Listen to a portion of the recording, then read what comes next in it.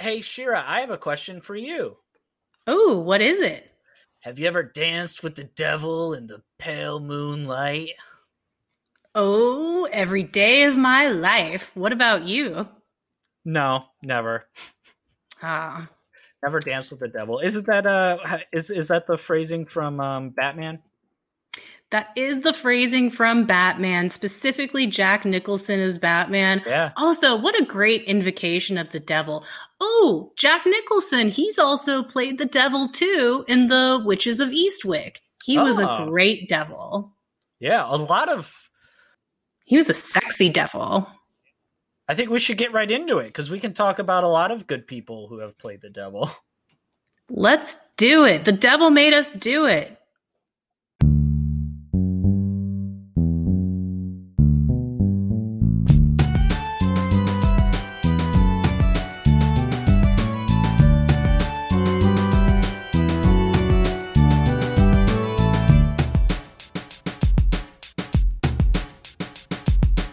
This is Necromancer. Necromancer.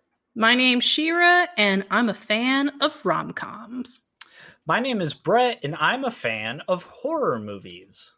What's the deal here, Brett? What's going on? Well, the deal is every week we pick a movie, you pick a horror, or I'm sorry, we did that one time, just one time, I swear. One time, you guys.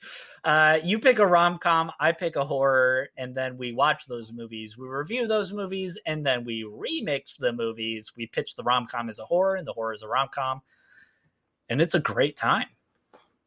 It is, and this week we are continuing our discussion of the devil, played by Jack Nicholson at one point in The Witches of Eastwick, in our previous movie by Elizabeth Hurley. Who are some other great devils?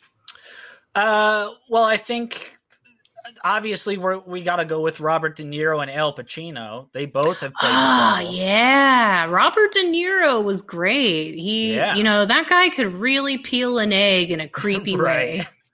It's so gross. I don't know who else. I think Tim Curry. Tim Curry was the devil in wasn't it Legend, Ridley Scott's movie with Tom Cruise? He was a good devil. I have not seen. Wait, is that the one? Is the Legends movie the movie where Tom Cruise is a clone? No, that's Oblivion. Oh. But Legend is when he's like 19 or something. Oh, he's super young. That's right. When he has to save the princess. Yeah, Mia Sara.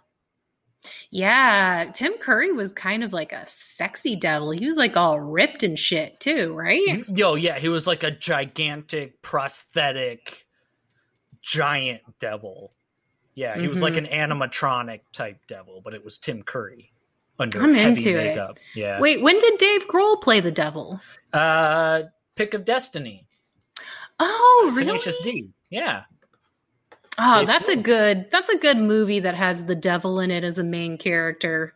Yeah, Gabriel Byrne played the devil in Arnold Schwarzenegger's End of Days. I'm just looking. I mean, if you go onto Google and type in actors who've played the devil, everyone's played them. It looks like, except for Morgan Freeman. It looks like everyone's had a little stab at him here or there.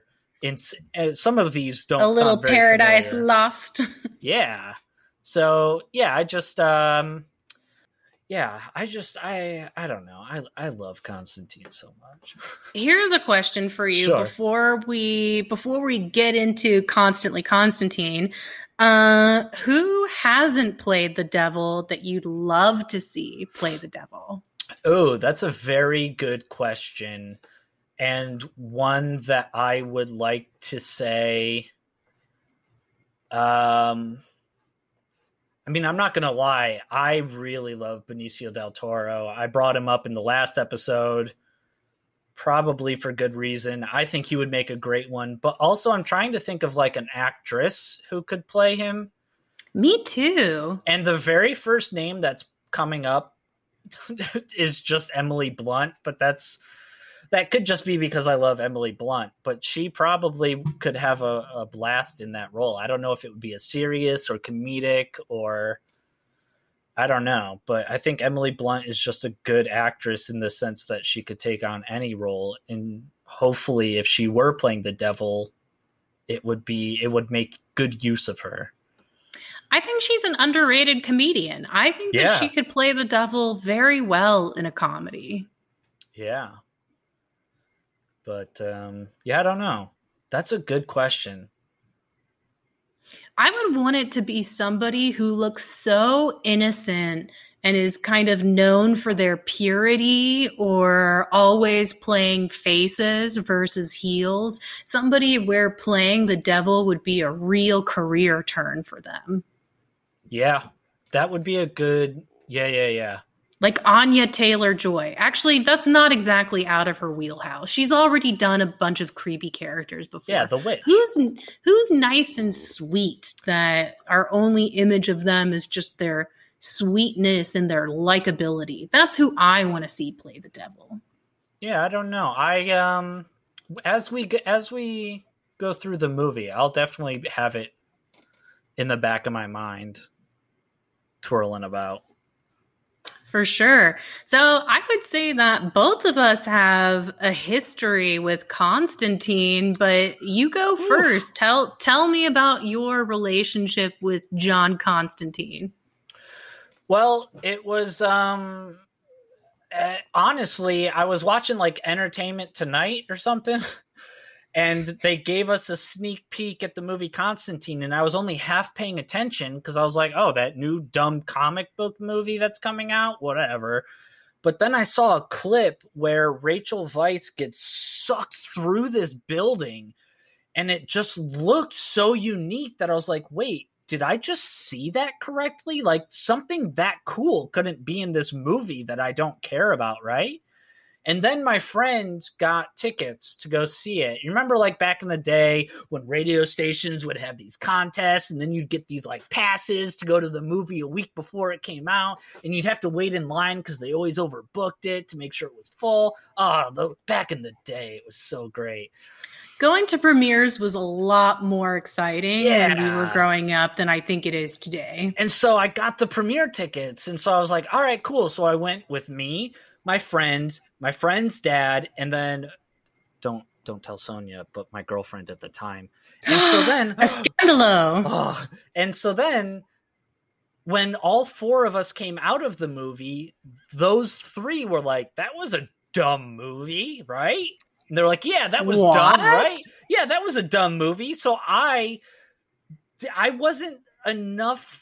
I wasn't confident enough in my movie analyzing and critiquing skills to say that I liked the movie. I was still in my teenage years. So I was like, yeah, that was a dumb movie. But I was thinking, why? Like, why was that a dumb movie? Because all I can think about is how awesome that movie was. You should have come over to my house to watch the movie. The whole family was loving Constantine. I loved it. But then, yeah, I think as the internet grew and as Keanu's fan base low-key started to grow and build this tremendous undercurrent, I think the internet was one of those places where I could go to and people were like, no, Constantine's a great movie, you guys. And then we have to wait for the rest of the world to catch up. Because, yeah, the movie has come as kind of this, like, cult classic kind of, like, it's kind of gotten its recognition in the day. But also, this is a movie where when Sonia and I first started dating, I came home from work one day and I was like, I really just want to sit down and watch Constantine, right? Like, it was just one of those weeks. I wanted to sit down and watch Constantine. Sonia was like, I want to come over. And I was like, okay, but I want to watch Constantine. So if you're going to come over, like, I want to do this. And she's like, okay, we can do that. And then I also had to say, like, but I like the movie Constantine. So if you don't like it, feel free to check out at any point. Feel free to go on. Like, I'd much rather you go on your phone. Sounds like a relationship test. No, it's like, if you don't like the movie, you can just go onto your phone and do it. Like, I don't want, though, to hear about how bad the movie is because most people think that this is a bad movie. But at the beginning and end of the movie, I mentioned, because I had it on DVD. I had 2 DVDs because both DVDs had different special features, which annoyed the crap out of me, but I had to have everything involving Constantine. I told her, I was like, man, it really sucks that I don't have this movie on Blu-ray, because this movie is gorgeous. This movie is gorgeous. It is. I actually looked up the cinematographer. It's Philippe Roussel or Rousset. And I was curious. I was like, okay, what other movies has he done? One of the movies he did was Big Fish, which is another very visually ambitious movie. And so, yeah, the way that the cinematography is for this movie, the way that it's stylized, the special effects. Yeah. Everything about this movie is beautiful. But then the next day, Sonia came over to my house and was like, hey, here's a gift. And it was Constantine on Blu-ray. And I was like, whoa. And then I'm sure Talk about real life romance. And then I'm sure me, as like a dumb idiot child who loves Constantine, was like, let's watch it again. Like, no, we just watched it yesterday. Like, okay, fair enough. We don't have to watch it right away. But yeah, so I thought it was really nice. And Constantine is a movie that, like, I don't expect Sonia to love all the movies that I like. But when she watched Constantine, she was like, no, yeah, I get it. Like, yeah, this is a cool movie. So, yeah, I love Constantine. I'm mostly just obsessed with the movie. I didn't know anything about the character until you loaned me some of them books. And, but yeah, so you can probably speak more to Constantine as a character. Oh, 100%. But I will say, you know, I'm not a huge comic book person, and I saw the movie first. And if you came over to the Moore household, you would have been with a group of people who were very pro Constantine.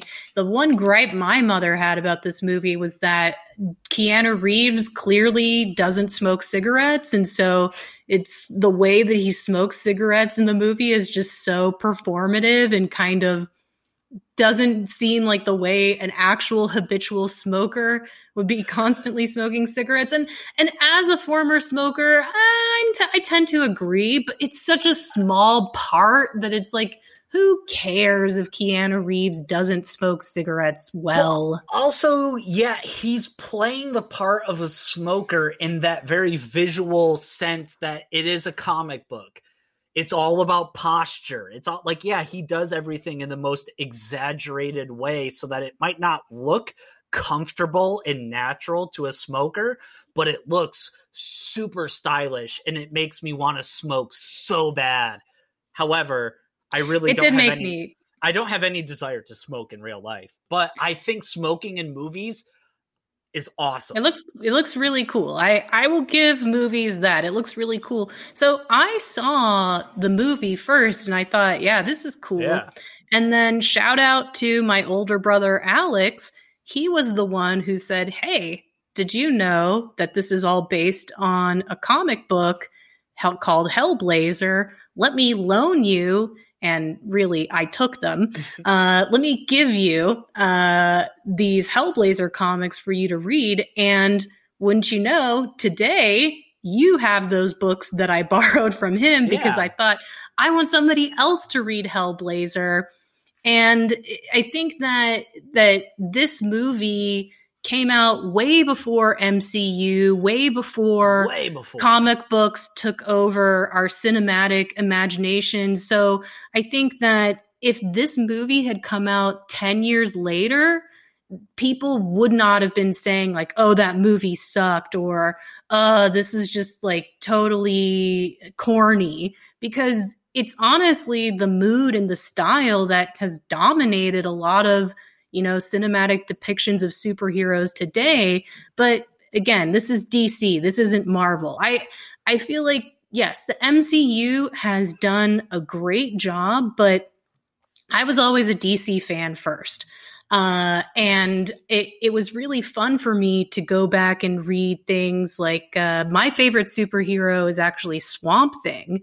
And that's where Constantine first appeared. He didn't even have his own series. He was a side character that appeared in Swamp Thing, which, because Swamp Thing takes place in Louisiana, there's kind of some hoodoo elements like that to it. So Constantine as a demonologist and an exorcist is kind of a perfect fit for that world. But unlike Keanu Reeves, who is dark-haired and American, the comic version of Constantine is from Liverpool, and he looks just like Sting, with blonde, spiky hair. And he wears a suit kind of like Sting does in this one movie, like Quadrophenia, I think it's called. But something I think is an interesting Constantine fact is Alan Moore, the guy who created Constantine, and I also think Garth Ennis too, who's worked on some of the Constantine comics. A few of the people who've worked or created Constantine claim that Constantine is real. And I think it's Alan Moore or someone who says, I've seen him. Like, whoa. I was walking around London or Liverpool or whatever, and I saw him. So there's kind of this magic to this character where you almost get the sense of like Constantine is a person who could be real. Right. And I think certainly for his creators, they want to embrace that sort of mystique for him. And I like that. I like that a lot. Yeah. But yeah, like you were saying in terms of... and he's queer. He's bisexual. I've also always loved that about the character. They kind of straight washed him for the movie, and they American washed him, and Keanu washed him. But I think that it's a testament to how good Constantine is, that it almost doesn't matter that it deviates so much from the comic book origins. I think, again, now that we're into the full swing of the MCU, I feel like if this were a project that were made today, people would be so fussy about it. Like, no, it has to be a blonde British guy. Keanu can't play Constantine. But because it was so new back then to do a comic book movie and to do it well in the post Tim Burton Batman era, you could take chances and take risks and deviate in the way this movie did. But yeah, Constantine is such a great character. Such a great character. But yeah, this movie, you're right. You're absolutely right. This movie does come after Blade and Spider-Man. So Blade and Spider-Man were the sort of uptick of like, oh shit, everyone cash in on superheroes. And so Constantine was kind of a casualty of the cash in. However, Francis Lawrence and the writers and directors and production designers and everyone who made this movie, they made Constantine such a well-established thing that, like, you're right. Like, I think it's kind of hard to convey, but like James Gunn did this really well with Guardians of the Galaxy, where he just threw you into the world of Guardians of the Galaxy so much that like a talking tree, a talking raccoon, this and that and this, all this crazy stuff just felt normal. And what's great about the Constantine movie is that everything that happens in the movie just feels normal. And it's bringing you into the world with it. And you have to be a smart audience member. You have to have your gears turning to keep up with the world building of this movie, because every single scene is setting something up or escalating something in a way that if you stop paying attention and go, well, this is just a dumb comic book movie and maybe it looks fine, but whatever, then you're going to miss out on all the nuance that makes Constantine. I think you make a really good point. I think this is another example of a movie that has great pacing. Yeah. It's just going. Nothing is wasted. If you've listened to this podcast long enough, you know that I hate movies that are longer than 90 minutes. And I tend to think it's so unnecessary. But every single minute of this movie is used so well. And I found out, this is a new fact for me, I didn't know this, they cut out a whole plot line involving him seeing Michelle Monaghan. Her character was a devil that he was sleeping with. And if you read the comics, Constantine does have a lot of romantic partners and love interests. He's kind of a man whore, and he's equal opportunity. Doesn't matter if you're a guy or a girl. But in this movie, you know, they completely cut that out and probably saved 30 minutes. So what would have been a 2 hour and 30 minutes is just right at 2 hours. And it does not suffer at all from the loss of that plot line. It makes me feel really sad for Michelle Monaghan as an actor, because all she gets is that one close up where she says, holy water. And you don't even get the sense of the betrayal that she must feel because they have this relationship. It's just completely swept under. But I don't think it would have made the movie better to have her in it, unfortunately. I definitely hear you. You're right. That is the right editing. It's just one of those kill your baby moments where, yeah, you had to do it. But also, the first half... So, yeah, this movie's 2 hours. The first half of this movie, in terms of world building, is all uphill.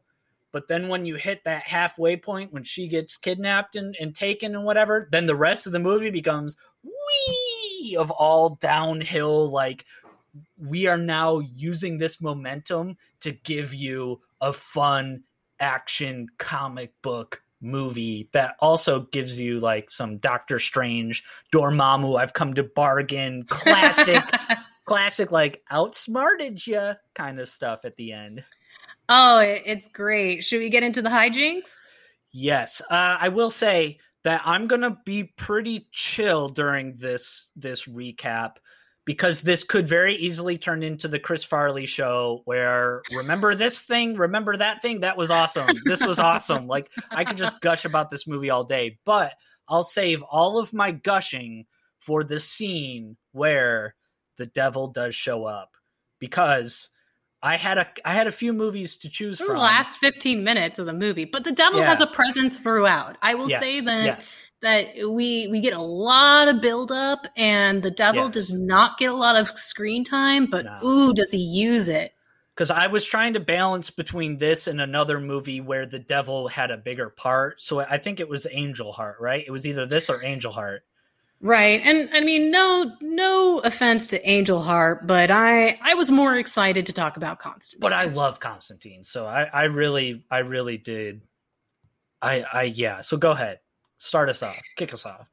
All right. So we plunge right into the plot, as in Mexico, we're following the scavenger. He digs up a spearhead that's been wrapped in a Nazi flag at the ruins of an old church.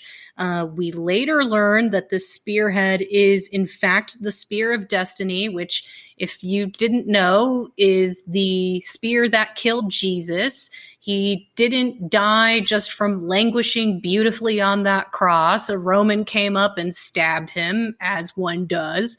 And then as soon as he touches the spearhead, he becomes possessed, and we get that great sequence where he either gets run over by a car or he runs straight into the car. Yeah, and the car hits him, but he is immovable.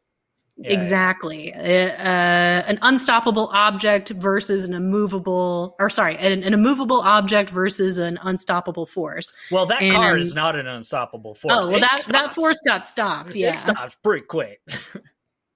And so we have that to set us up.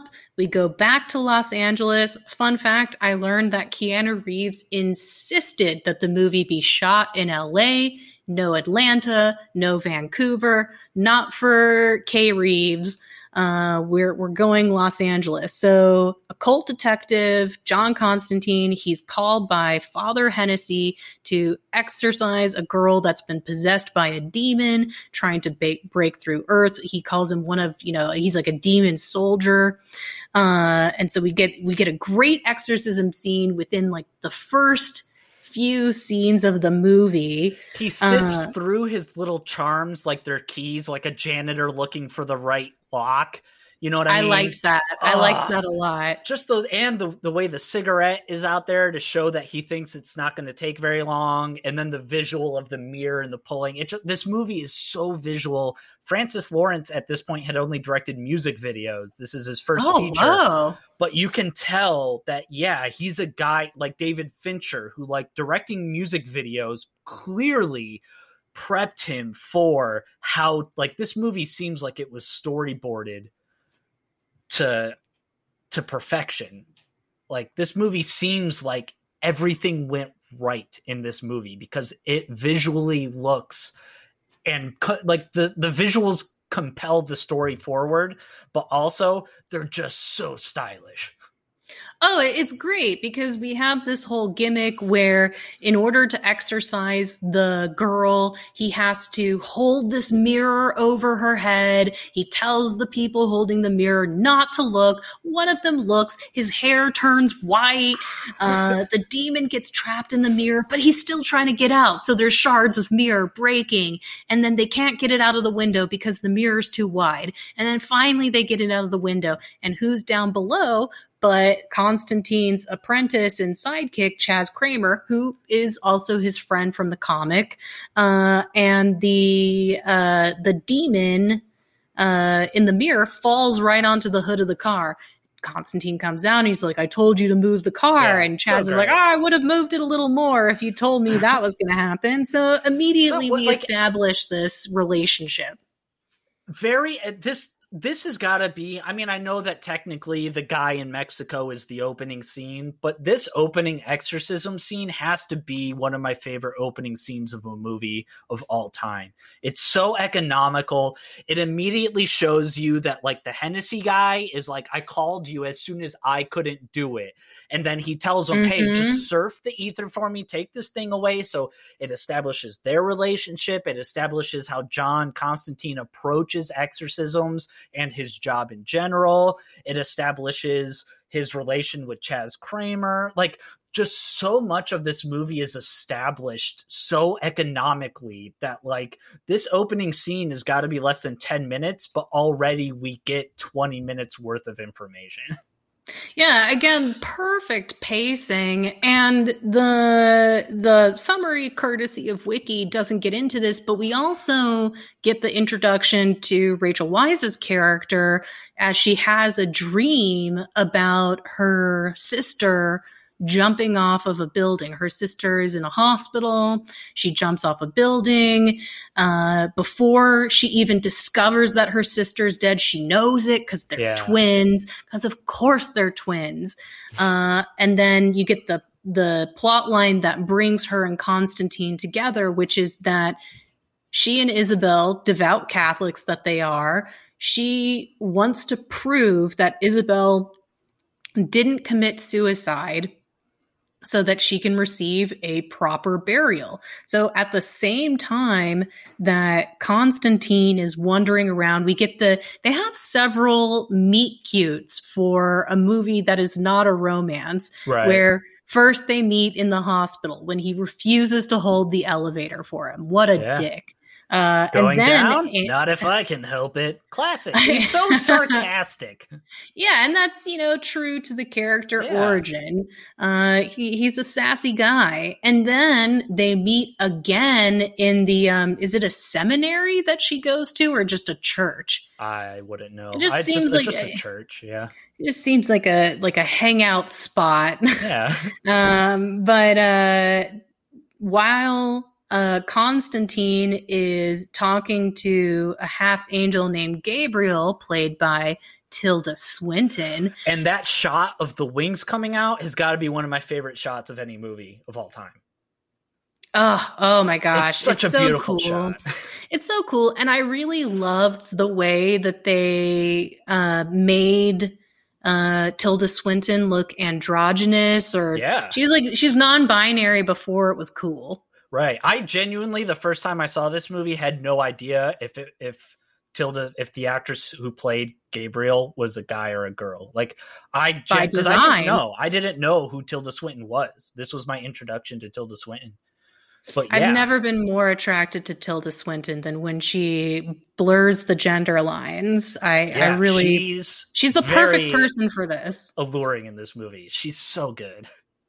Oh, she's great. So Gabriel, they get a great character introduction, and we learn about the fact that Constantine, he's got lung cancer because he's been smoking cigarettes since he's 15.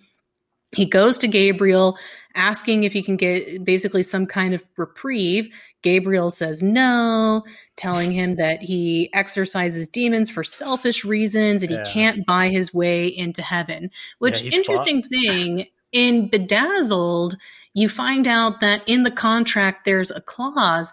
But the thing I'm thinking is if you actually took the time to read the contract and to know that the conditions for getting into heaven are selfless acts, it suddenly nullifies everything. So the only way that you could actually get into heaven for a selfless act is if you truly don't know whether that act is going to elicit that result. Like, it has to come from a place of non-knowledge, and Constantine knows too much about how the sausage is made to make an unintentional selfless choice. Yes, this will definitely come back later. But yes, this is a perfect setup. It's a perfect setup. You're right. And then he kind of has another weird meet cute with Angela, but of course he refuses the call to help her. And then he gets assaulted by another demon, this time made out of this is when he gets attacked by the bug, right? The swarm of flies, which great special effects for the time. I think it still looks great today. It does, yeah. And I just love how he stomps on after the thing gets hit by the truck. He stomps on him and kicks that one crab away. He's it's such a perfect character detail. Screw you, demon, get out of here. Yeah. And then this leads him to go to Papa Midnight, played by Djimon Hounsou. Yeah, Djimon Hounsou. Thank you. Who is excellent, such a great actor. And every camera angle utilizes his screen time to the maximum.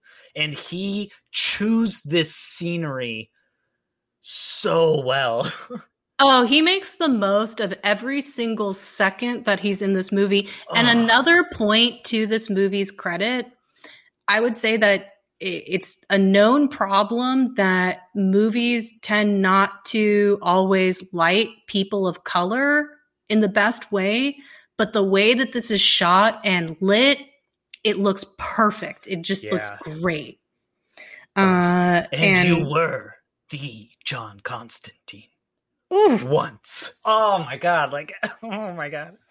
Right, so they chew the scene together. We find out that, Constantine's kind of in a valley moment. He's not at the top of his game right now. Yeah. He's really just barely hanging on by a thread. And Midnight, he doesn't believe Constantine's claim that there are demons crossing over, because all this stuff that Constantine is seeing, getting attacked by the demon, having the demon try to cross over through this girl, it's all weird stuff that doesn't usually happen. It's almost above his pay grade. So he leaves after exchanging hostile words with the half demon Balthazar. Who's Balthazar? I don't remember him. How do you mean?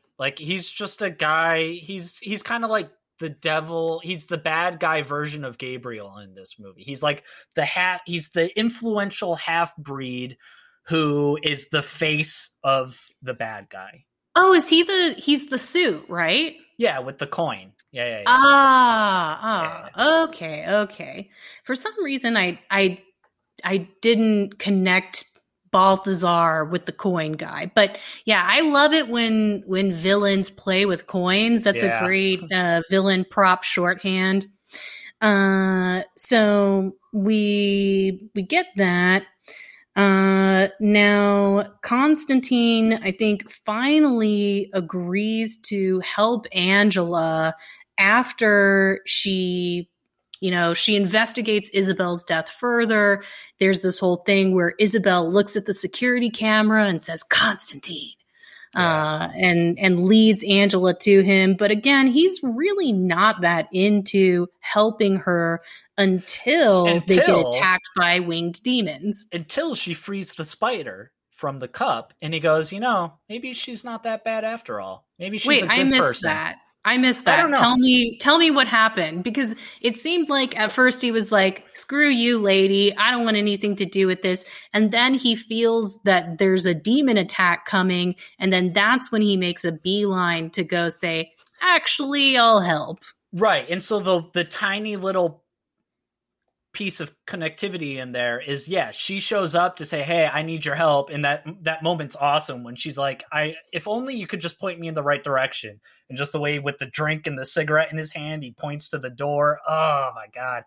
But then on her way out, she frees the spider from the shot glass that he put over the spider and filled with smoke. And to me, after she leaves and then the demons start flying by, the shadows of the demons, it kind of is like, hey, this lady is a good person, right? She's such a good person that that evil forces feel that they can use her goodness for their own advantage. So maybe it's not so much that I should save her, but maybe I need to save her to stop something bigger from going down. At this point, he's kind of realizing he is now swirling in the drain and he has to go with the current, because otherwise to fight at this, because that's kind of Constantine's gimmick, right? Is that like he's always just kind of begrudgingly along for the ride, and he never has a grand master plan. He's always just kind of making it up as he goes. I think there's also a through line of Constantine, and this is in the comics too, purposefully pushing people away that he does like. Like, right. He likes Angela, he likes Chaz, but he is hyper aware of the consequences of what he does. Right. And he has this, sneaking suspicion, and it's a correct suspicion, that everyone he loves is going to get killed or damaged by the forces that he has to face on a regular basis. Yeah. So he never lets himself get close to people. Right.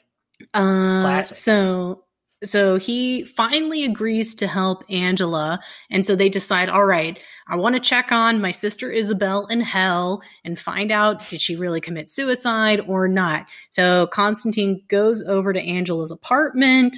They set him up to go do a deep dive in hell. I liked how we had this whole gimmick of, you got to fill this pot with water, and then I'm going to put my feet in the pot, and I have to hold your cat because they're in between this world and the next one. And the cat is named Duck, and you think that's weird. The humor in this movie it's just so perfect. Like, the MCU has there's little touches. Right. There's a very I think some of the criticism about the MCU is that all the movies feel the same, and they do all have the same general sense of humor, but this movie has its own sense of humor that feels so perfect for it. Like, I agree with that. And I actually like the sense of humor in this movie better than some of the hokey sense of humor stuff that you get in the MCU movies. I'd also say one thing that's unique about this movie is there's not as many needle drops as there is in an MCU movie. I feel like MCU movies are fucking obsessed with dad rock, and it's just like, whatever. Like, Disney, I don't care about that. Disney owns so much that they probably don't have to pay. You know what I mean? Like, they already own the music, so it's not like they're shoveling out tons of cash to pay for that music. But at this point in comic book movie history, like at this point in the blip, they don't have the money for it. So I don't know. If they had the money for it, you might have seen more needle drops, but the fact that it doesn't have needle drops like that makes it a bit more timeless and a bit more... Oh, absolutely. A bit more mature, I guess, in a way, but I don't know. I like the MCU's humor. I like the MCU's needle drops, but this movie, yes, DC needs to focus more on just singular stories like this. Right. I think that one of DC's problems is it wants to be like Marvel, right. And it's just don't embrace the fact that you're different, that you're weird, that you're a little more gothy than the MCU. Like, I think, yeah, as my dark little heart just really gravitates much more towards, DC and, Image, I think, is an imprint off of DC. Those type of comics really resonate with me, and I don't need them to be like Marvel to enjoy them. Right. So he goes to hell. He sees that Isabel has been damned eternally to relive her suicide. He brings back her hospital wristband, which I thought was really cool. I liked how it was all kind of curled and corrugated. And death is this place that's like in constant decay. Oh, so, I really liked that. The metaphorical cinema, the way they visually show the metaphorical aspects of hell as just being this constant disintegration and decay, but eternal decay. It's like the aftermath of a nuclear blast forever. Forever. Which was cool. So cool. Yeah, I also liked very, Clive Barker. Yeah. I almost said Benicio del Toro instead of Guillermo del Toro. So did I in the last episode. The del Toro family. Right. But yeah, it feels almost like that, where you've got these, headless creatures, the imps or the devils in hell. I thought that it was really well done. Yeah. And once Constantine gets back, he says, "I'm hungry." Right. So they go to the diner, and we get the origin story for the movie, which is slightly different from the comics, but again, it's fine. It works. I will say that I'm one person where I really don't care, or I actually like it when movies make changes to the source material, because you have to be thinking about, okay, what is going to come across most cinematically? Right. And when it comes to a source, you don't have that same interiority that a book or a comic can give you. So fuck it. Do something new. Do something different that's going to play more cinematically. And I think this did, where we've got the whole plot of him, he sees things, and parents do what parents always do. They make it worse. He, goes through ECT. And when that becomes too much to bear, he commits suicide. And he says, "No, I did it. I actually died. I was dead for 2 minutes, and 2 minutes in hell is a lifetime." Yeah. So I knew that everything that I thought I was seeing was a hallucination was actually real. It's so awesome. He's damned to hell. Both of these movies make use of the contractual comedic element of what heaven and hell is, right? Like this contractual obligation that you have as a human, and just these weird rules around it. Like they both take the Christian mythology seriously, but they also are mocking it in a way, which I really like. Oh, they do. And there's a particular moment where they mock it that I find especially funny, and we'll get to that. So he is talking to Angela about this. Elsewhere, Father Hennessy is investigating Isabel's corpse. And is Father Hennessy a half-breed? Are we supposed to think that he's got powers? Because he was literally just holding his hand over these papers and they were talking to him. I don't think he's a half-breed, but he is, like, John Constantine's not a half-breed, but he does musical stuff.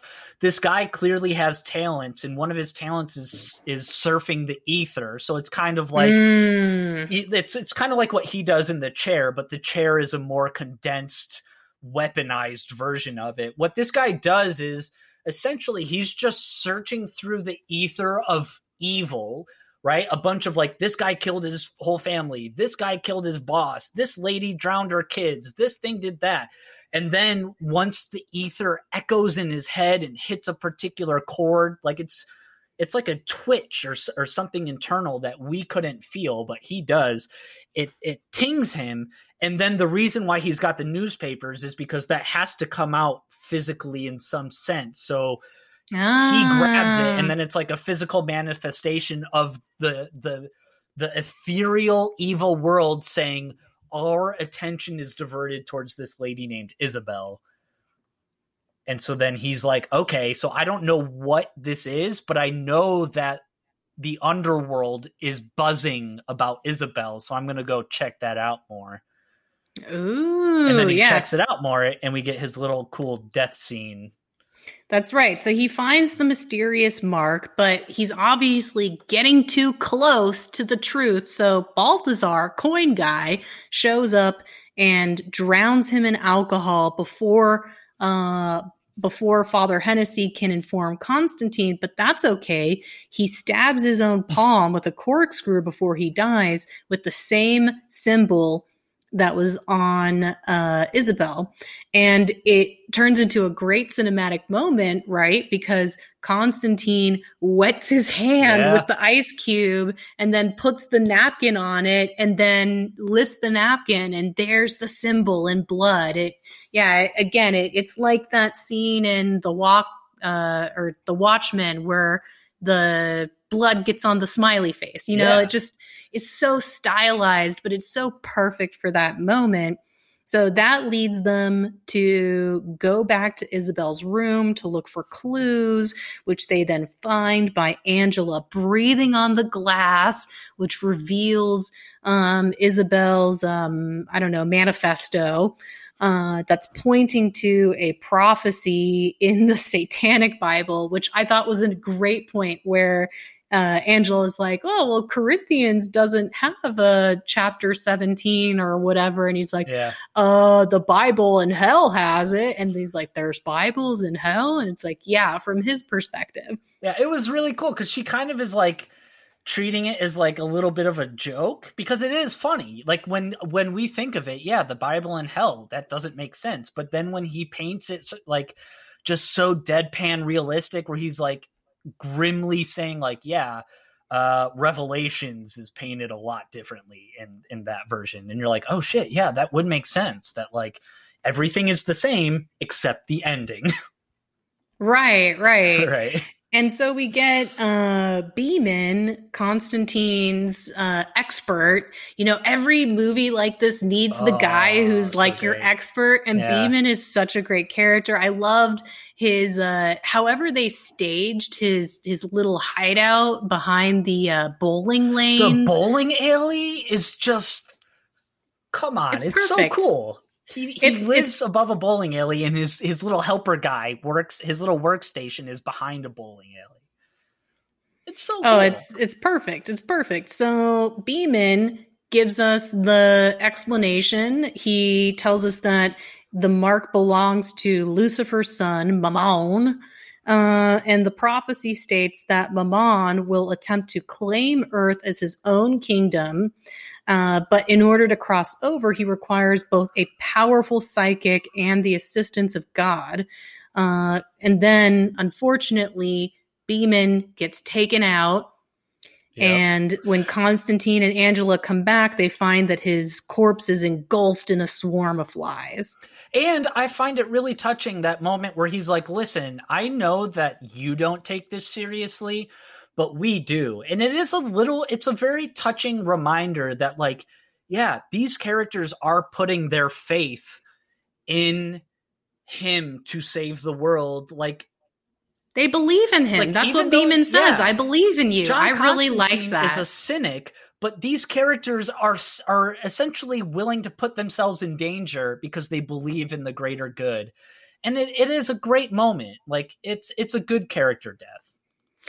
One would say it's actually the kind of moment that Gabriel is looking for. Ooh, more on that soon. So we get some background now on Angela, who reveals that she and Isabel, both clairvoyant and psychic, able to see demons, but Angela was better at masking it and refused to confirm that Isabel wasn't crazy, that this was something that was happening to both of them because she was scared. And it's a really sad character background. But again, Rachel Weisz is such a great actress. She just plays it perfectly. Like in a movie that is so ridiculous on paper, I think both Rachel Weisz and Keanu Reeves do a great job of selling it and believing the story that they're in. Yeah. Like, yeah, the moments that are dark in this movie really are dark. And that is a testament to the acting for sure. I mean, it's a testament to the whole movie, but yeah, they know the pitch that this movie needs. I don't know if this is the first of the 3 or 4 almost kisses that occur in this movie that are so frustrating to me as a romance fan. How fucking dare you? But there are several close moments where it looks like they're gonna kiss, but they don't kiss. So now we decide that Angela, she wants to reawaken her abilities through a near-death experience. So Constantine holds her down in the bathtub. Amazing acting, again, from Rachel Weisz, really selling the fact that she's drowning. Right. And then she, goes to hell. She in the comes shorthand of the water. And, like, at this point, again, like, we're kind of, as the roller coaster is, we're doing a little loop-de-loop. Because at this point, we know the water slowing down.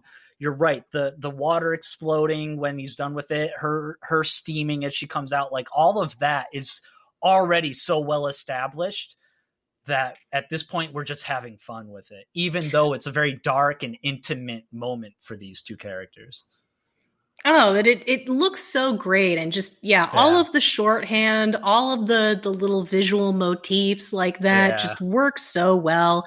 And again, I think this is before, I don't know if this movie predates Watchmen, but it's before the whole, like, let's slow everything down or put all action in slow motion. Like, the slow motion moments in these movies, or this movie, I mean, is just very well deployed. Yeah. It's not, just a slow motion, I don't know, montage like some other movies. But yeah, they use it sparingly and they use it well. So now Angela has been reawakened into her powers, and it says that she finds a clue pinpointing. Oh, that's right. So she and Constantine, they go back to the bowling alley and she bends down and she finds Balthazar's coin. Yep. And then Constantine is like, all right, let's go get him. But Angela has to stay in the car. But she doesn't want to do that. So when Constantine is fighting Balthazar, she comes up to, see how it's all going. Are you winning, Constantine? Mm-hmm. Yes, I am. Mm-hmm. But that's when a mysterious thing, we don't even see who it is, suddenly takes Angela. And this is the scene that Brett was describing in the beginning, where all you see is Angela being pulled through multiple walls. I'm trying to think of a movie that is comparable where this happens, where somebody gets thrown through multiple walls. It feels like a very anime thing. Yeah, there are definitely action scenes where, like, a character will get thrown through a wall, or two characters will tackle each other through a wall. Mm-hmm. Or, like, The Matrix has that cool scene where they're in between the walls and The Matrix, Keanu Reeves.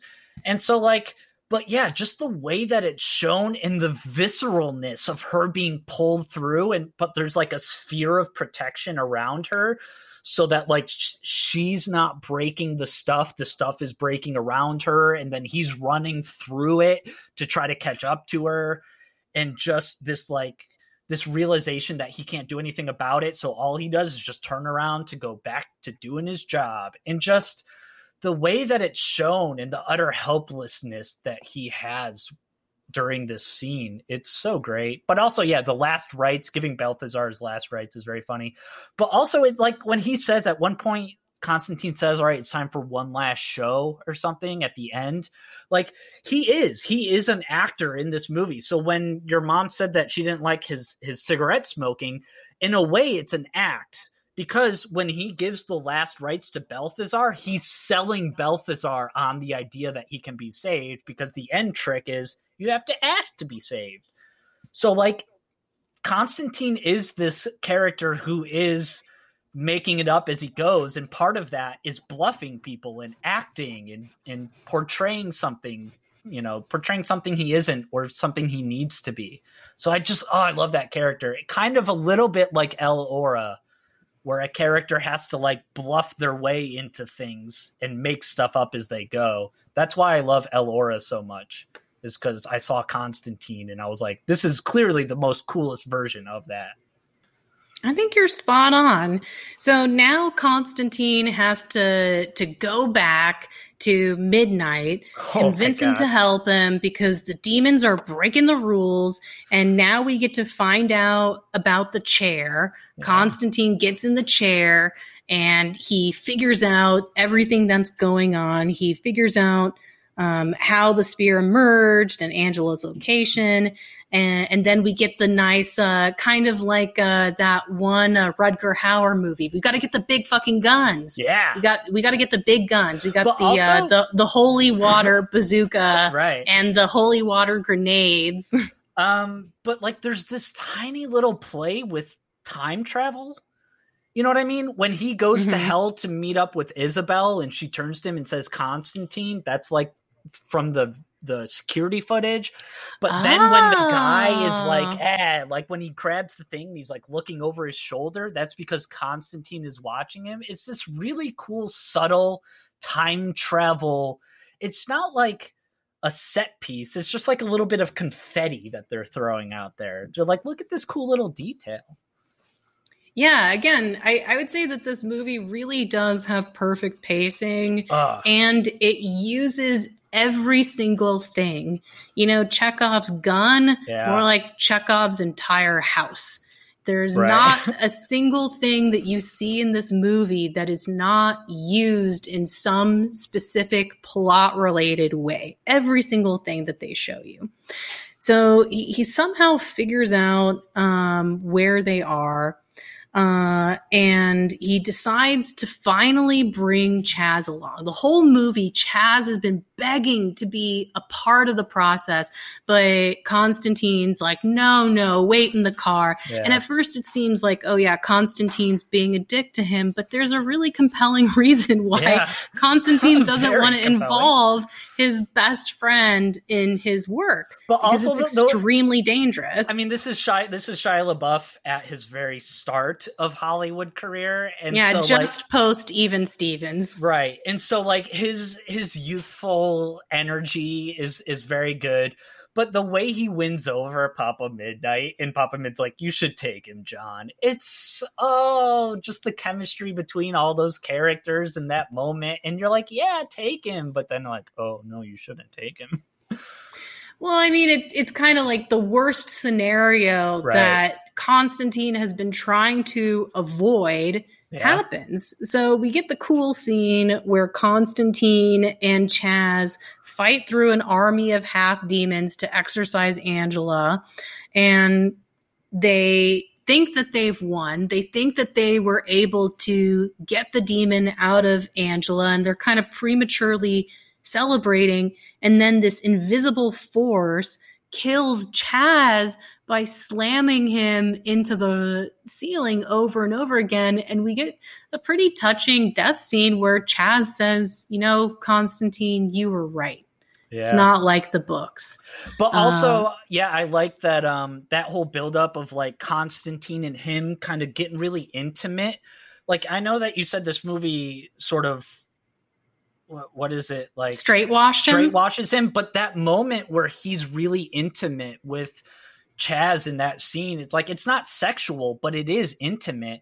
And the way Chaz kind of is like, he's his crutch and he gets him going back on the chant. But the way that again, this is what makes a Brett movie, is that it is very silly and scene chewery and kind of laugh out loud funny when he says, it's playing with the genre when Chaz says, you're right, it's not like in the books. Like, you could laugh at the movie for that. You could call that so bad it's good, I guess. But for me, all of that is for the rewatchers. Because when you're rewatching that moment, you're just like, oh, bring it on. Because the very next thing he does, roll up the sleeves, and then into the light I command thee. It's so fucking badass. It's so badass. It's so badass. I love that part, and just the way they build up to it, like by using the genre as a like tool. You know what I mean? They use the hokey, cheesy genre clichéness as a tool to then go like, nope, we're fucking going heavy metal into the light I command thee. Boom, Gabriel. Fuck yeah. Awesome. The way she swoops in and puts her foot down on him.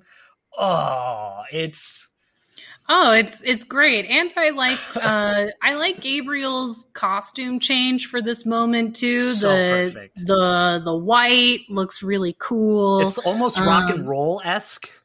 They curled Tilda Swinton's hair so she looks even more angelic. Yeah. And we learned that Gabriel was the bad guy all along. They wanted to unleash hell on earth to weed out those that they deemed unworthy of God's love.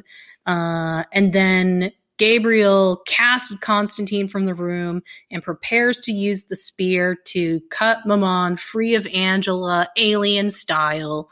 And meanwhile, Constantine decides that he's just going to pull a Hail Mary, literally. He kills himself. He kind of talks to God, and he's like, hey, God, if you're out there, now's a good time to come do something. But he's not really answered, so he's like, wait a minute. Instead of calling upon God, actually, the person who's most likely to do something about this is the devil. So I'm going to call out the devil. Which he does, and Lucifer himself comes directly to collect Constantine's soul. As Constantine said earlier in the movie, how would you feel going to a place where you know that you put in half the souls that are there? Yeah. So, Lucifer's got this grudge against but also, Constantine. Again, Djimon Hounsou, he says that line once earlier. But because Djimon Hounsou says it, he's the one soul you're the one soul he'd come up here himself to collect. Djimon Hounsou has this gravitas about him, so that then when Peter Stormare comes in and he's so slimy and grimy and perfect, and then he says it's amazing to me that they only say it twice, because this is kind of like a Snake Plissken, like, I thought you were dead. Like, yeah, I've been hearing that a lot lately. It seems like... Did you think just because you killed me that I was dead? Oh, it's so perfect. But yeah, this is without a doubt my absolute favorite portrayal of a devil in any movie, anywhere. Peter Stormare is perfect. It's kind of the exact opposite of Elizabeth Hurley, where she gets a ton of costume changes and she's very sexy and cool. You get this kind of Eurotrash guy in a white suit. And then I really liked that he's barefoot, but his bare feet are covered in like, hell goo. Yeah, like tar. And so like he's trying to portray himself as someone who can be trusted. He's well dressed, but he also clearly looks like someone who cannot be trusted, because he's got like his face has got those veins and he looks sick in his eyes, and clearly he's not well fed or nutritioned, and he's so grimy, and his body is like full of these little ticks and snarls and so he just, it's so perfect. Oh, he's great. And he, gets in a chair to have a nice little tete-a-tete with Constantine. Yeah, little chit-chat, little small talk. How's the family? Yeah, Constantine spills the beans on the son and says, hey, you gotta handle this, because these guys are getting ahead of you on this whole hell on earth thing. Yeah. They're releasing the beta before it's been tested. Your son's in the other room. Boys will be boys. He's with Gabriel. No accounting for good taste. Like, the devil's like, yeah, he's evil. What are you going to do? And then he's like, with the Spear of Destiny. Wait, excuse me? Baking powder? Right. So then we get the showdown between Lucifer and Gabriel being the angel is like, yeah, Right. I'm going to smite you. I'm going to get you, Lucifer. But we find out that as soon as Lucifer lets forth a little hell blast or a little hellfire blast or whatever have you, Gabriel gets hurt. Their wings burn off because Gabriel is no longer in God's grace. But also, when they don't have divine protection. Yeah, when he sends Mammon back to hell, visually he's mirrored in the pool, and Mammon goes down. But it's I like that too. It's a rewinding of Isabel jumping off of the thing, right? So first of all, that visual of Isabel jumping off of the thing is super awesome. But it is in a way like John Constantine sort of hitting the rewind button on that and going like, no, she did kill herself for a good reason. In a way, you can kind of say, like, you know how the internet's kind of come around R5 from Star Wars?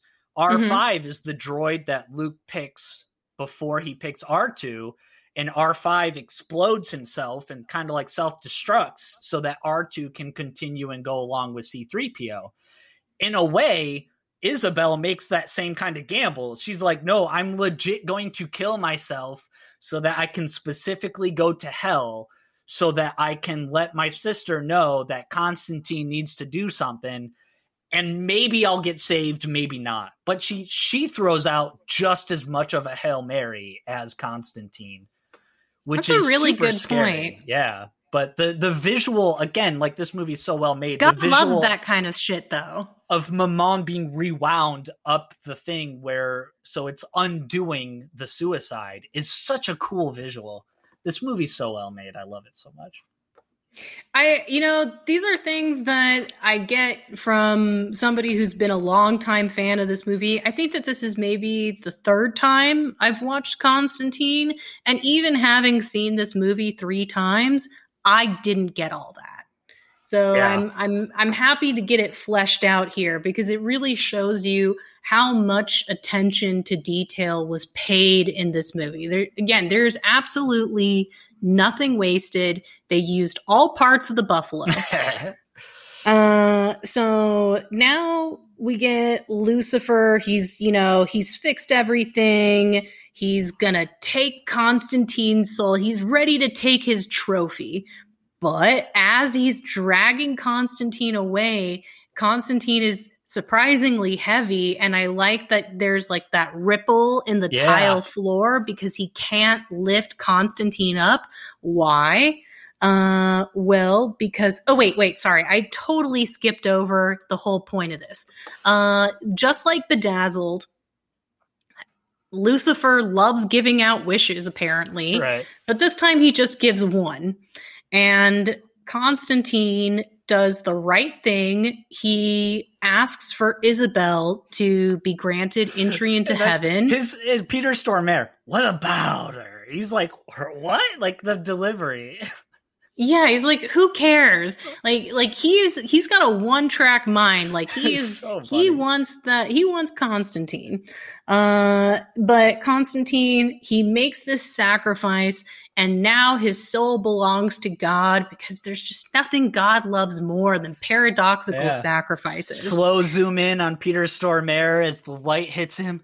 The sacrifice. Oh, I thought that was excellent. And then my favorite moment is when they sort of satirize the rise to heaven, and Constantine, as he's going up to heaven, gives Lucifer the finger. I thought that was a great moment of comedy, sold really well by Keanu Reeves too. Like you're absolutely right. This could be one of those things where you're like, but doesn't Constantine know that by sacrificing himself, he's going to go to heaven?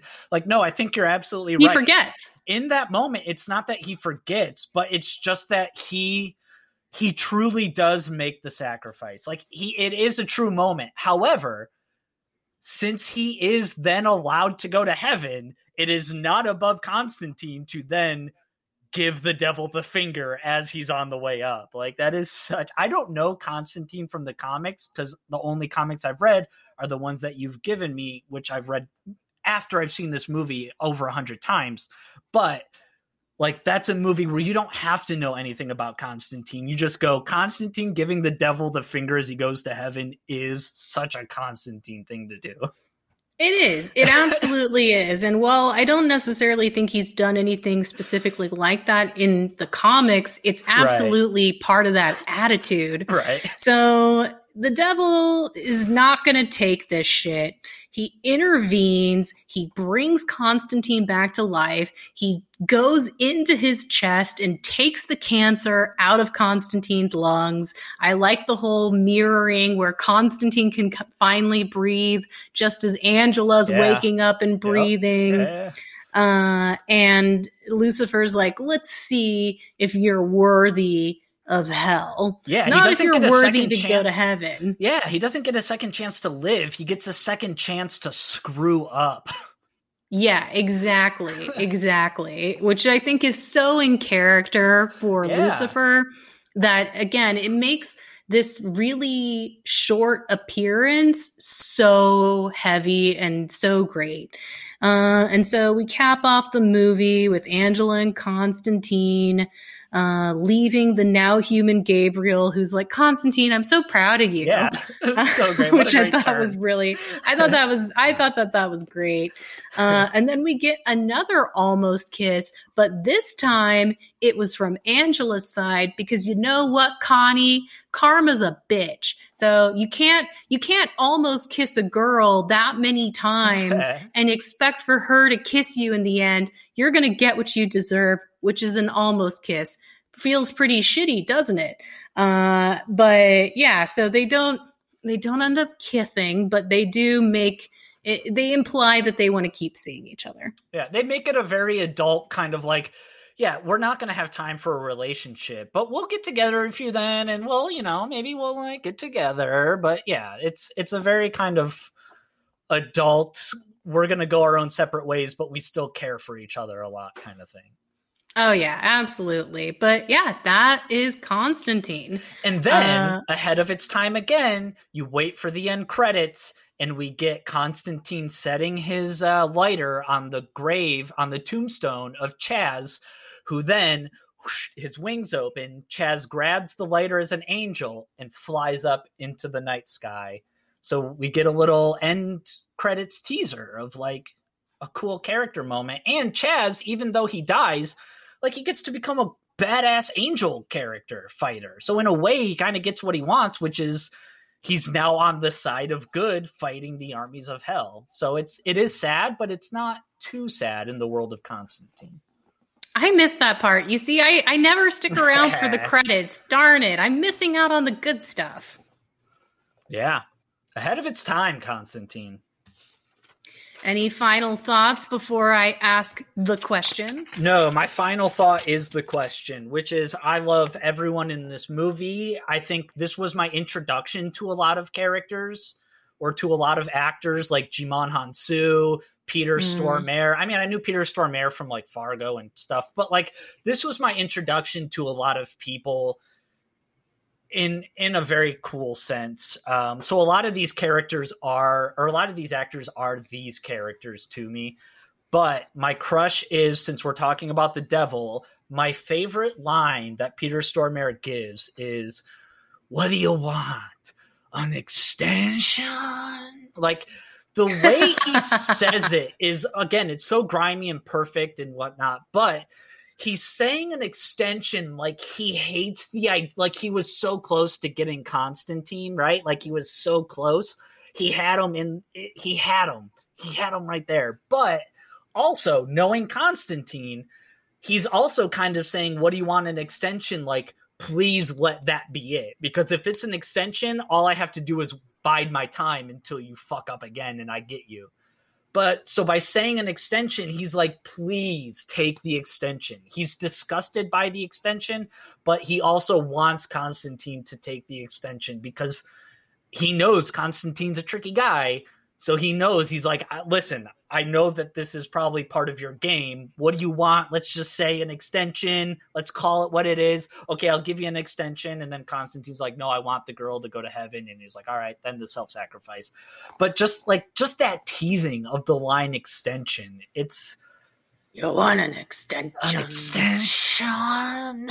Oh yeah, he says it European-like. He's repelled by it, but also he wants it, but he hates it, but he has to. Like,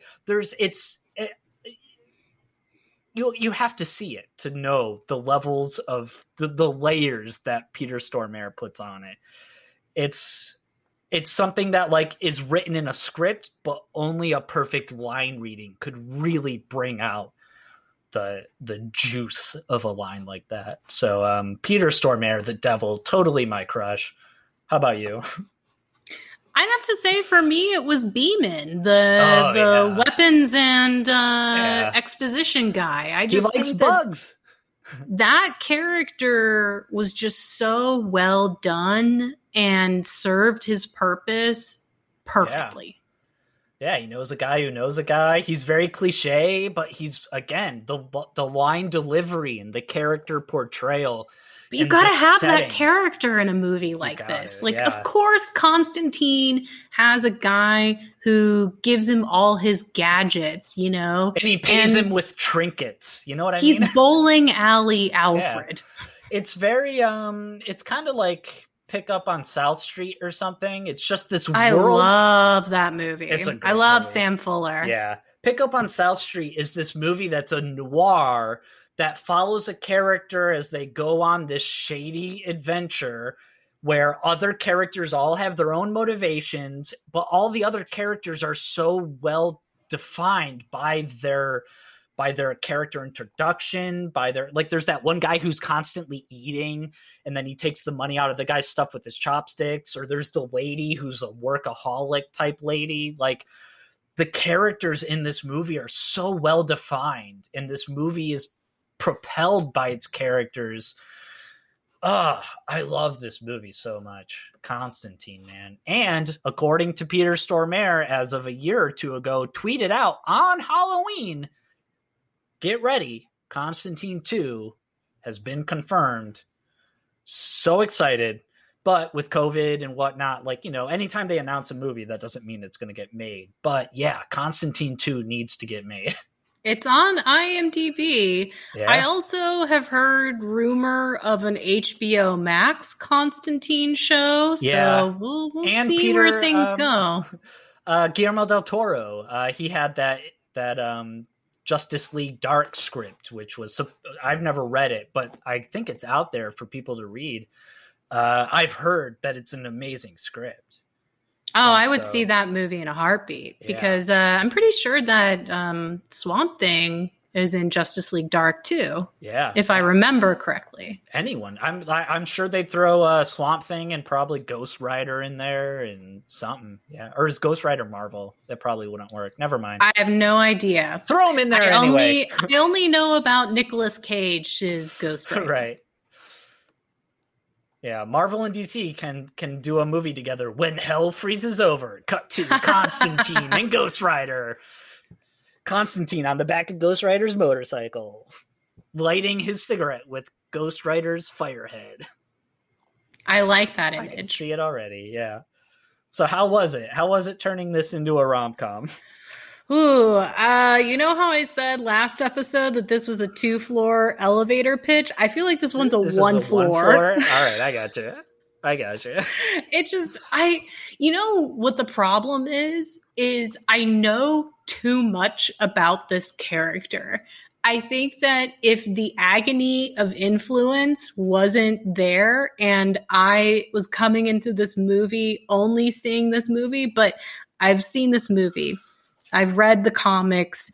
I will later talk about DC's Legends of Tomorrow, where Constantine, played by Matt Ryan, has an arc. So I'm already so familiar with all these stories having to do with John Constantine that putting him in a romantic comedy setup was just excruciatingly difficult for me. Yeah. What about you? I had fun with it, but I basically just have soft pitches. Yeah. All right. Well, I imagine that yours will have a little bit of detail, or I say a little bit of detail, a lot more detail probably than mine does. And I could use a little help with my ending. So if you don't mind, I'll go first here. Sure. So I called my movie Constantine, the Devil, and Me. All right. So John Constantine has a problem. The devil will not leave him alone. Ugh. And in this scenario, the devil wants to hire Constantine for a job. The devil wants to reconnect with Lilith, former first woman, queen of hell, who maybe we'll say that she dumped the devil and was like, I've had it with this. I want to get back on the wheel of reincarnation and, live my life outside of being defined by my relationship with you. And can I guess who you're thinking? Who would play Lilith? Yes. Guess. Eva Green. Ah. The obvious choice. We mention her almost every other podcast. Oh yeah, this podcast is definitely the unofficial Eva Green fan club. Yeah. Eva Green, I want to date you. Call me. So Lilith has been reincarnated multiple times, and we'll say that this time she's been reincarnated as Angela.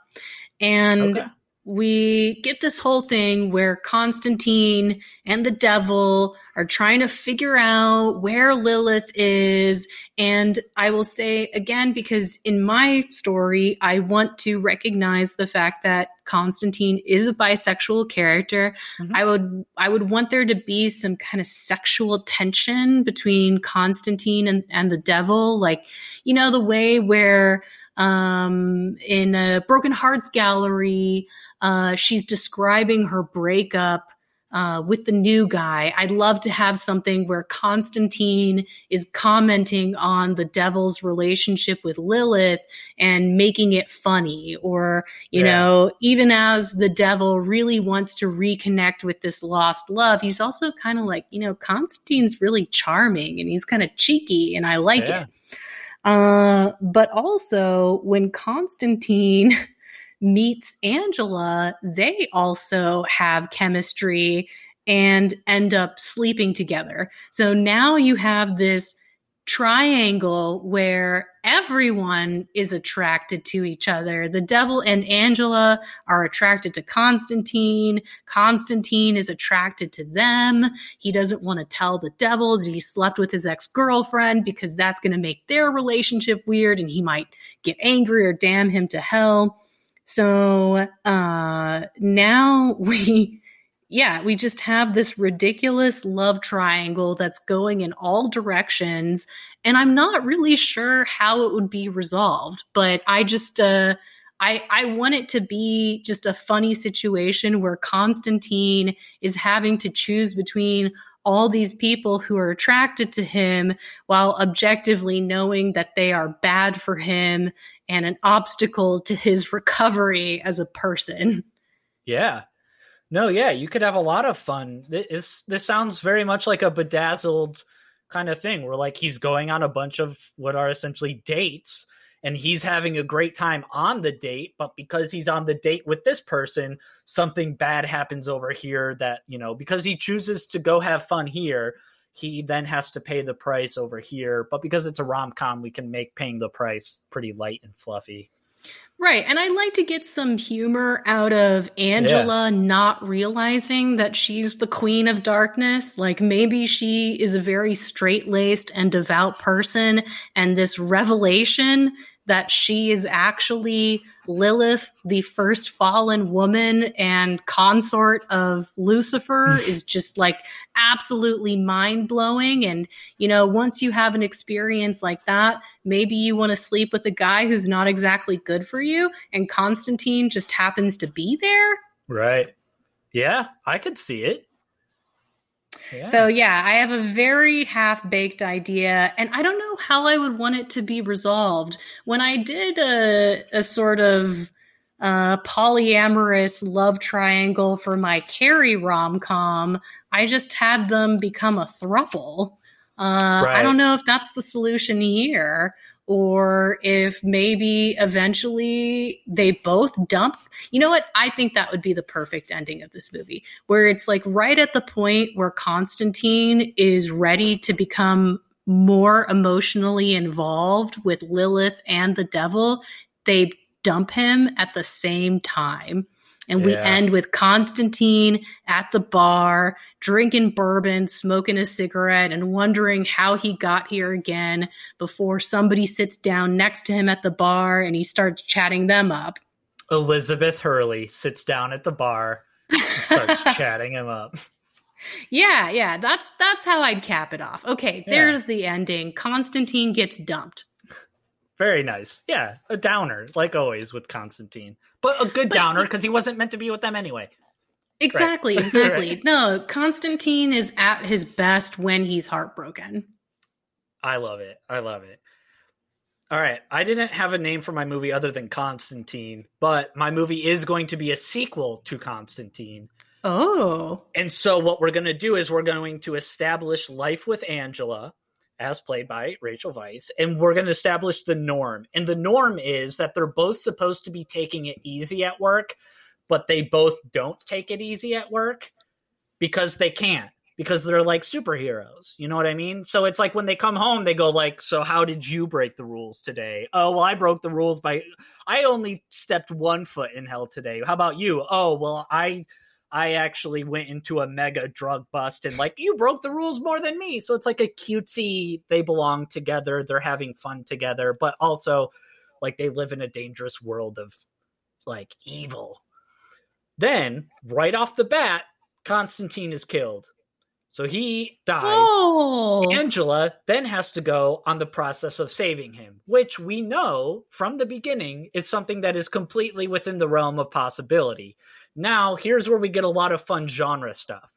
I'm imagining that Angela doesn't know the world of Constantine's, like, underworldly LA as much as she knows the criminal underworld of LA. But because she knows the criminal world of LA, she's capable and able to hold herself up against the people she'll meet in the demonic underworld of LA. So again, she has to play a character who's kind of bluffing her way into things, who's kind of being tricky, and who's using people just to get information out of them and being tricky and stuff. But Constantine in the background, I think it would be really fun if Keanu Reeves did a little Buster Keaton, Jackie Chan type physical comedy stuff where he can't talk to Angela.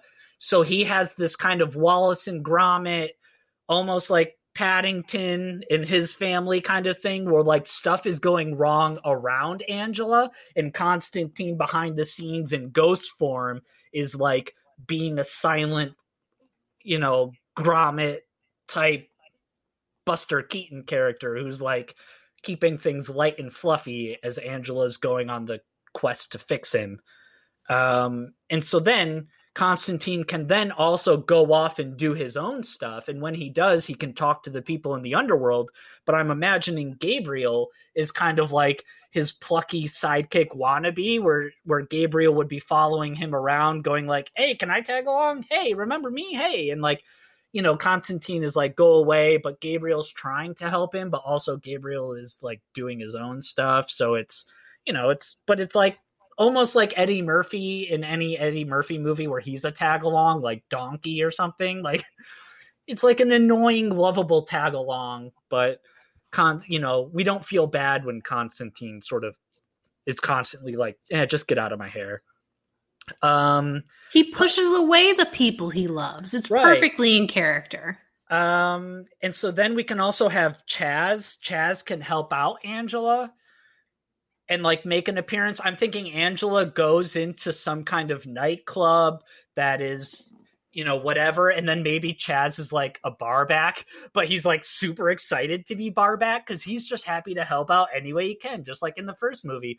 But then he gets one moment where like maybe the bouncer gets taken out, and then Chaz has to like step up and be the bouncer, because even though it's like, the bouncer who gets taken out can be someone big and tough. And then Chaz comes up. You're like, Chaz doesn't stand a chance against this bad guy, but he beats him up. So like, then Chaz gets promoted to bouncer. So it's like a happy little moment for him. When they go to Papa Midnight to go talk to him, he can be like the relationship marriage counselor, therapist person, because he can talk to both of them. So there can be a little bit of like, well, tell her nice. I said this. And then he's the Whoopi Goldberg character in this movie. Right. And then we can have a fun little scene where maybe Angela's at a party and she meets a character called Bruce Wayne. And then Constantine, who's hanging out in the back as a dark spirit figure, but, you know, like a lovable Buster Keaton type, can see Bruce Wayne from his point of view. And it looks like a very bat demonic kind of figure. And so like we can play a little bit around with the comic books and stuff like that. And then at one point, Constantine has to go buy something from the devil. So the devil can play this very grimy used car salesman type figure, like Peter Stormare, you know, touching all the cars and getting his slime over slapping the hood. Yeah. This bad boy fits 20 holy crosses in the trunk or whatever. And then God has to be in the movie. Who's going to be God?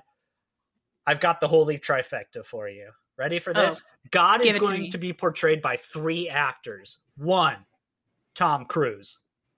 Because is he the Father, Son, or Holy Ghost in this scenario? It's up. It's a spectrum. It's a constant meandering. One of them will play the Father for one line and then bounce over to the Son for another line.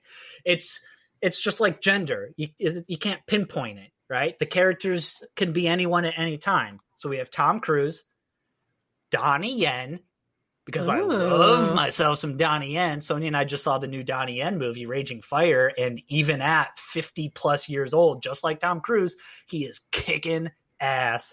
And then for my third person who's going to play God, Julia Louis-Dreyfus, because I'm still in love with Veep, and I'm still in love with Julia Louis-Dreyfus, who is also over 50 years old and absolutely she would be a great Satan.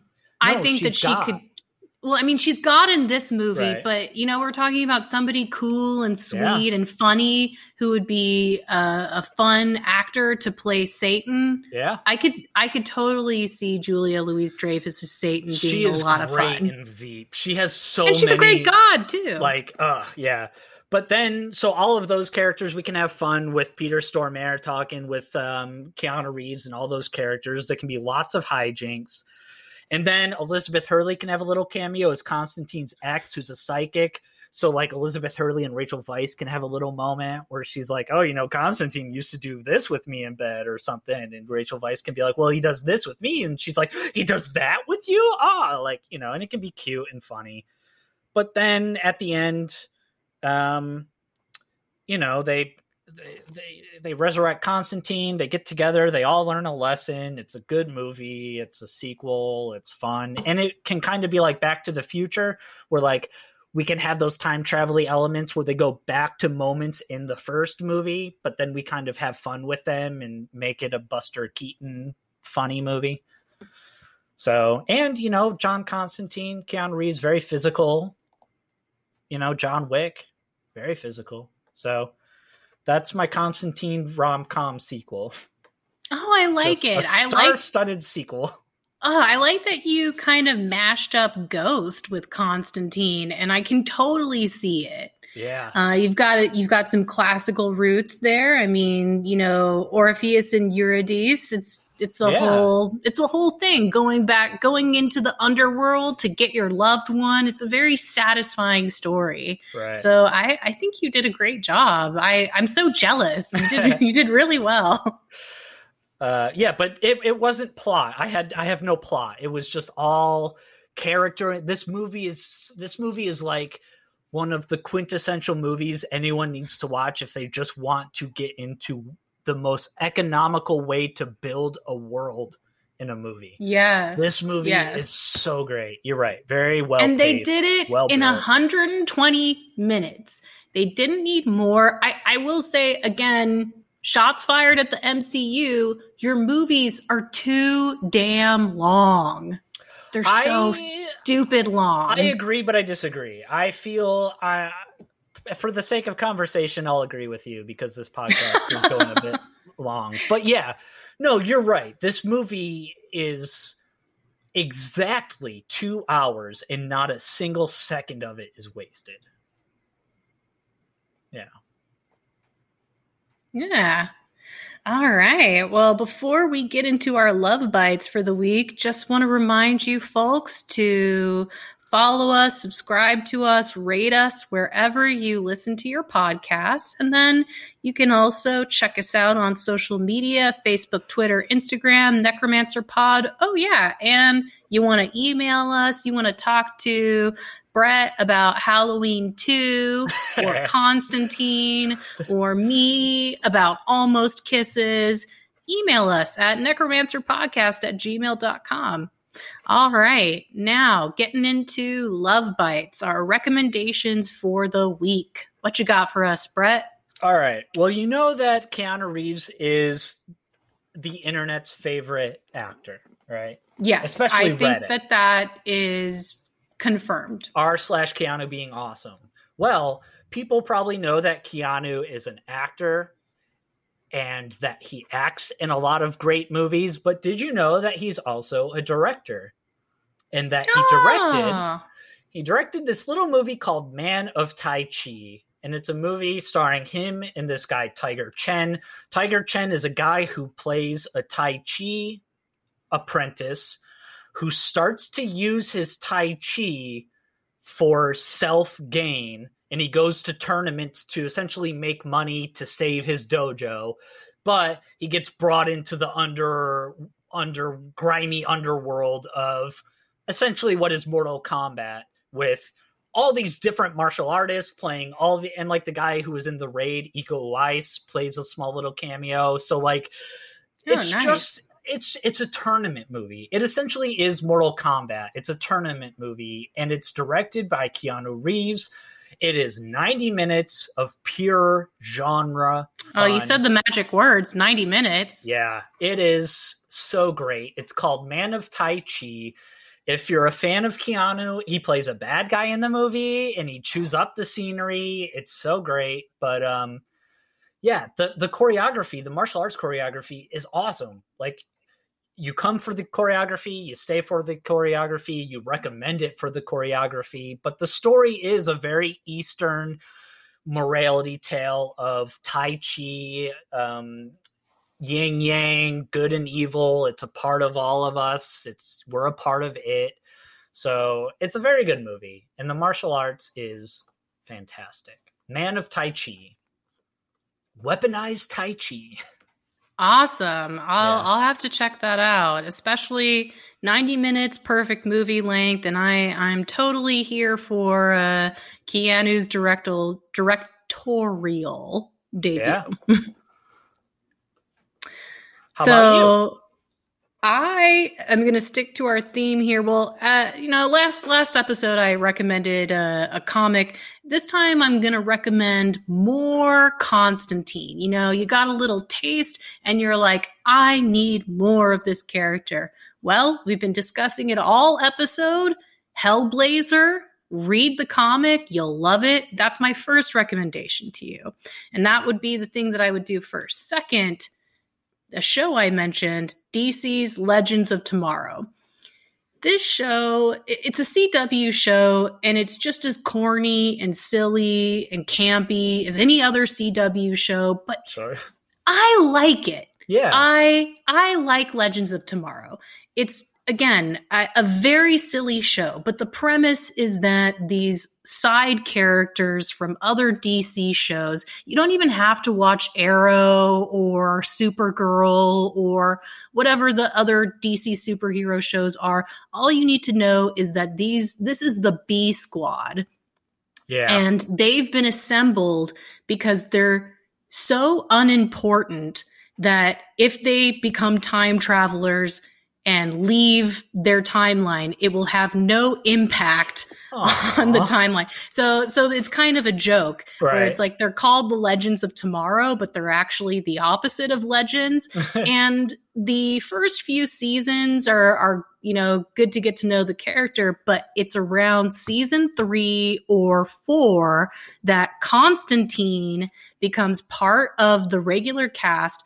One of the things that I think is really fun about Legends of Tomorrow is that every season is kind of a new story arc because they keep blowing up the timeline. They keep introducing new problems every season that they have to solve. And I think it's the 3rd or 4th season that something they do causes a bunch of demons to be released from hell. And Constantine shows up and is like, oh my God, what did you guys do?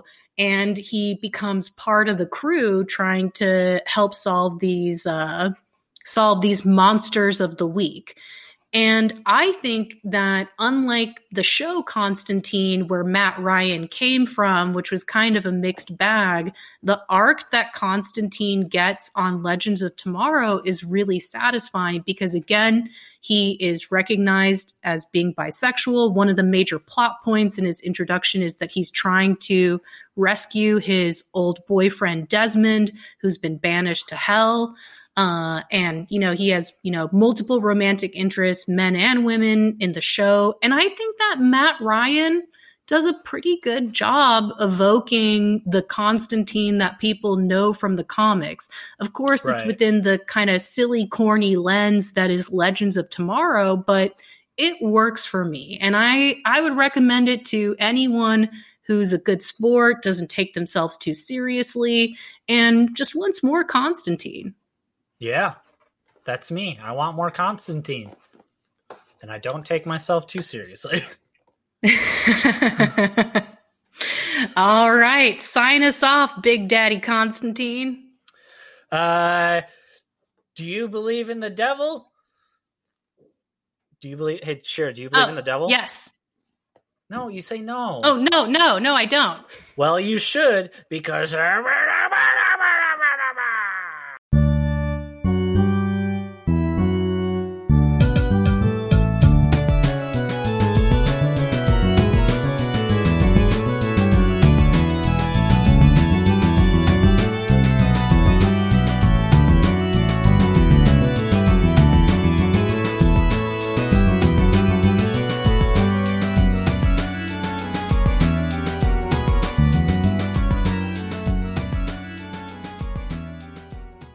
Necromancer is produced by Brett Dorman and Shira Moore. The theme song is Symphonia 3 by Kevin MacLeod on the album Oddities.